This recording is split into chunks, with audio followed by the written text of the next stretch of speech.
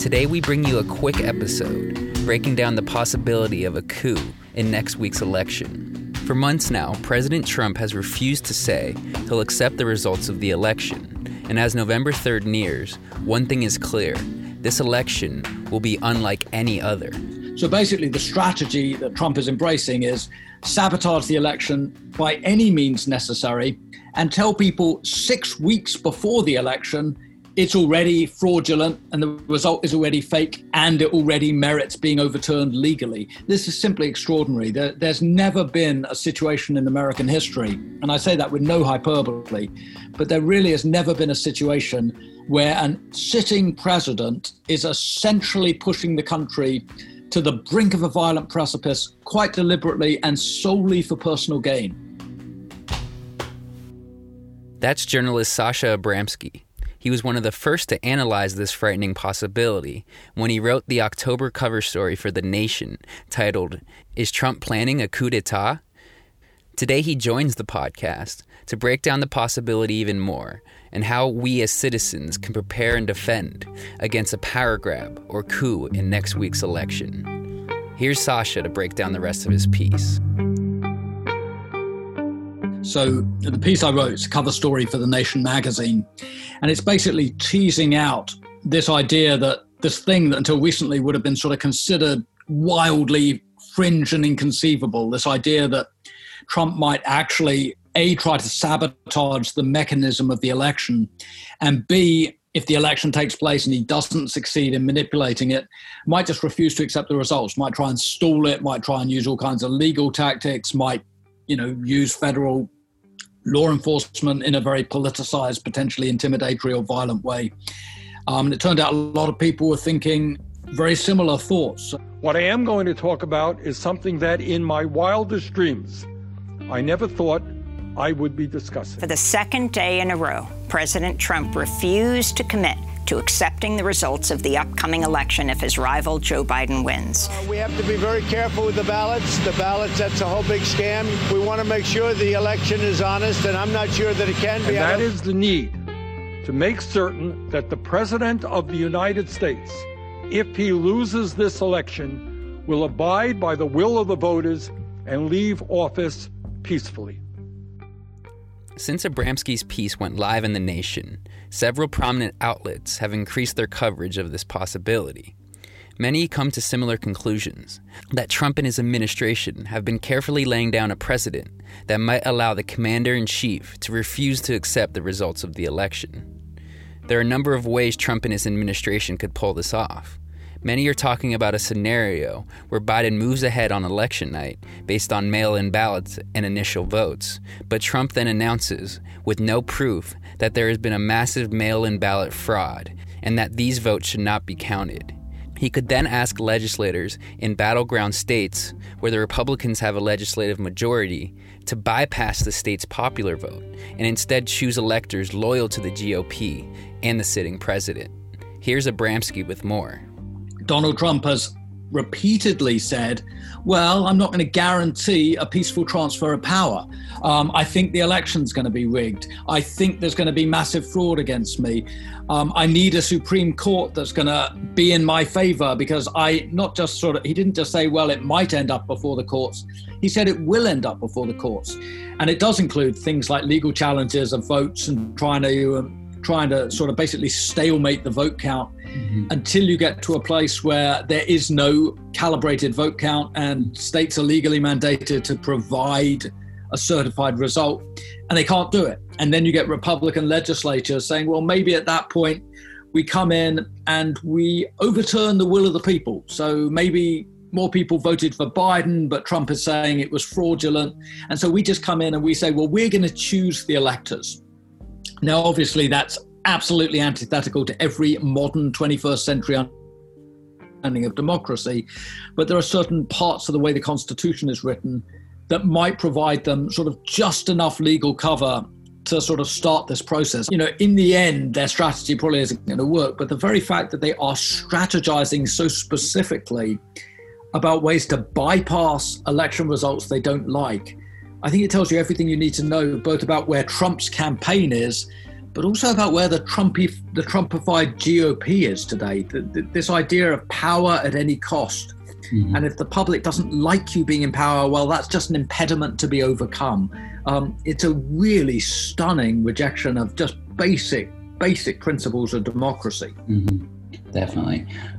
So you begin your piece with an anecdote about the similarities between the paramilitaries in 1930s Europe and kind of what we're starting to see now here.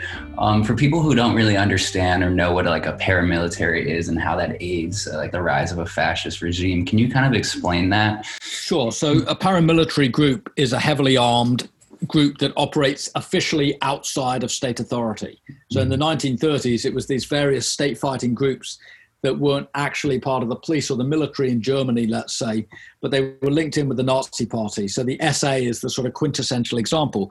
And they were street fighters, basically. And some of them wore uniforms and some of them didn't, but they assassinated people. They caused street brawls with political enemies. They tried to destabilize the political system. They did everything they can to make sure that the middle would not hold. And they basically had a philosophy that if you could polarize the public, if you could polarize people into armed extremist camps, at the end of the day, you could impose an extremist and ultimately a fascist vision on society. And that's what the German paramilitaries did. And you can say the same about the Italians. And you could look at pretty much the establishment of any strongman regime. And it partly relies on paramilitaries coming out. And in the American context, what you're seeing is these very heavily armed right-wing militias egged on by certainly Trump as an individual, but arguably the Trump campaign and various Trump surrogates, and certainly egged on by conservative media. And they're coming out into the streets with long-arm rifles. They're going after Black Lives Matter and other racial justice protesters. And there have already been lethal confrontations. And the risk is, with paramilitarism, that they come to be seen as a sort of useful tool of intimidation by a strongman leader who can sort of rely on the official institutions of state authority. He can sort of rely on National Guard or military or Department of Justice or Department of Homeland Security. But then maybe there are certain things those official agencies won't do that paramilitaries will do, in particular street confrontations. And so that's when you get a really dangerous moment. You get this idea of incitement as a political strategy. And that's something, it doesn't really matter if you're left-wing or right-wing, conservative, liberal.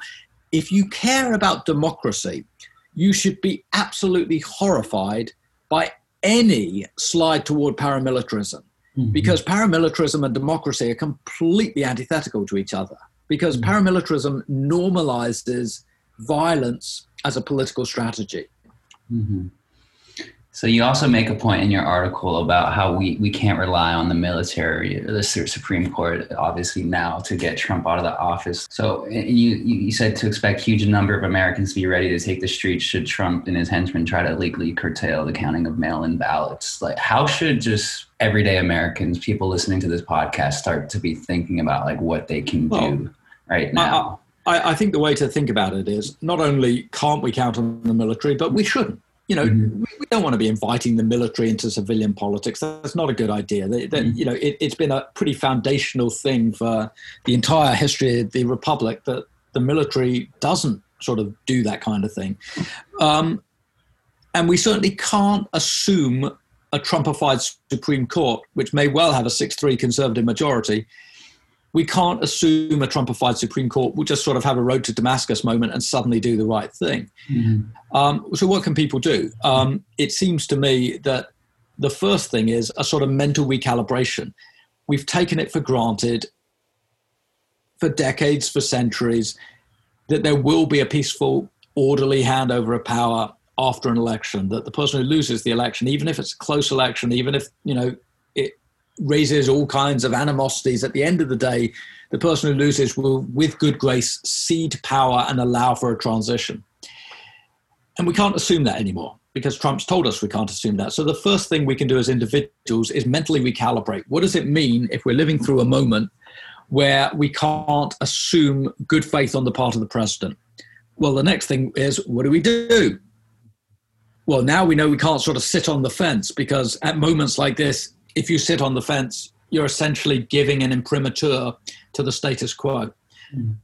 So it is entirely possible that we will reach a situation where America needs its own version of a democracy movement. We saw democracy movements in Hong Kong recently. We've certainly seen them in Eastern Europe over the last several decades, and we've seen them in various other countries and regions in the recent past. We need a non-violent, disciplined, and committed democracy movement that doesn't talk necessarily about individual policies or individual pieces of legislation, but talks about this broad understanding of what it means to live in and behave in a democracy. Mm-hmm. And I think that involves a commitment. It involves a sustained commitment that we won't just sort of say, all right, we're tired, we're bored, we're scared, we're going to go home. And if Trump wants to establish a dictatorship, we'll just sit back and let it happen. Mm-hmm. Because, you know, we're going to end up in a society that is grubby and mean and violent if we do that. But the second thing is it's unsustainable. You know, this country cannot survive if it goes down a road of increasingly violent, nationalist, pogrom-like politics. And that would be a historical tragedy because for all of its flaws, America's presence on the global stage is really, really important. And America's values and the understanding of democracy that at its best it, you know, projects to the world, that is a really important thing to preserve. So lastly, I mean, this might be tough for you to say, but in your best judgment or how you're imagining things right now, what do you think will happen with all this, with the election? No, I'm loath to say because I think however I sort of answer that, it gets taken out of context. But what I would say is that if Trump continues to escalate with his rhetoric, he's creating a situation that's going to be extremely hard to dial down. And the job of a president is or should be to calm tensions, not inflame tensions at a moment like this. And so I'm not going to say exactly how this will play out because frankly, I don't know. But I do know that we're in a moment where the integrity of the election and the ability to basically have a smooth, peaceful, normal transfer of power if Trump loses and Biden wins, all of this is being questioned in a way it should not be questioned. It's too irresponsible. It's too demagogic. And once you start questioning the integrity of an election, you basically undermine public confidence from here to kingdom come. This isn't something that, you know, come November 4th, we're all going to be healed and everyone's going to be happy again. He's poisoning the well here in a way that makes the functioning of peaceful democratic politics really, really difficult. And that is something that anybody of good conscience should reject. Definitely. All right. Well, thank you very much for that. I'm really appreciative for you coming on. Is there anything else you want to say or add? No, I think you pretty much did the wrap on this. I appreciate it. Okay. Thanks. Have a good one. Hey, you too. Take care. Yeah.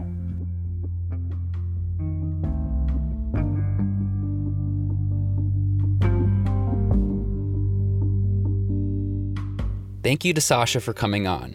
Since recording this interview, the possibility of a Trump-backed coup has gotten more media attention. The New Yorker profiled groups like Choose Democracy that are organizing Americans and leading training sessions to psychologically prepare us for this possibility, which you can find at choosedemocracy.us. That's choosedemocracy.us. Additionally, Sunrise Movement has partnered with Count on Us, an organization forming an intersectional coalition around this cause. Be sure to check out the links in the show notes to find out how you can get involved today.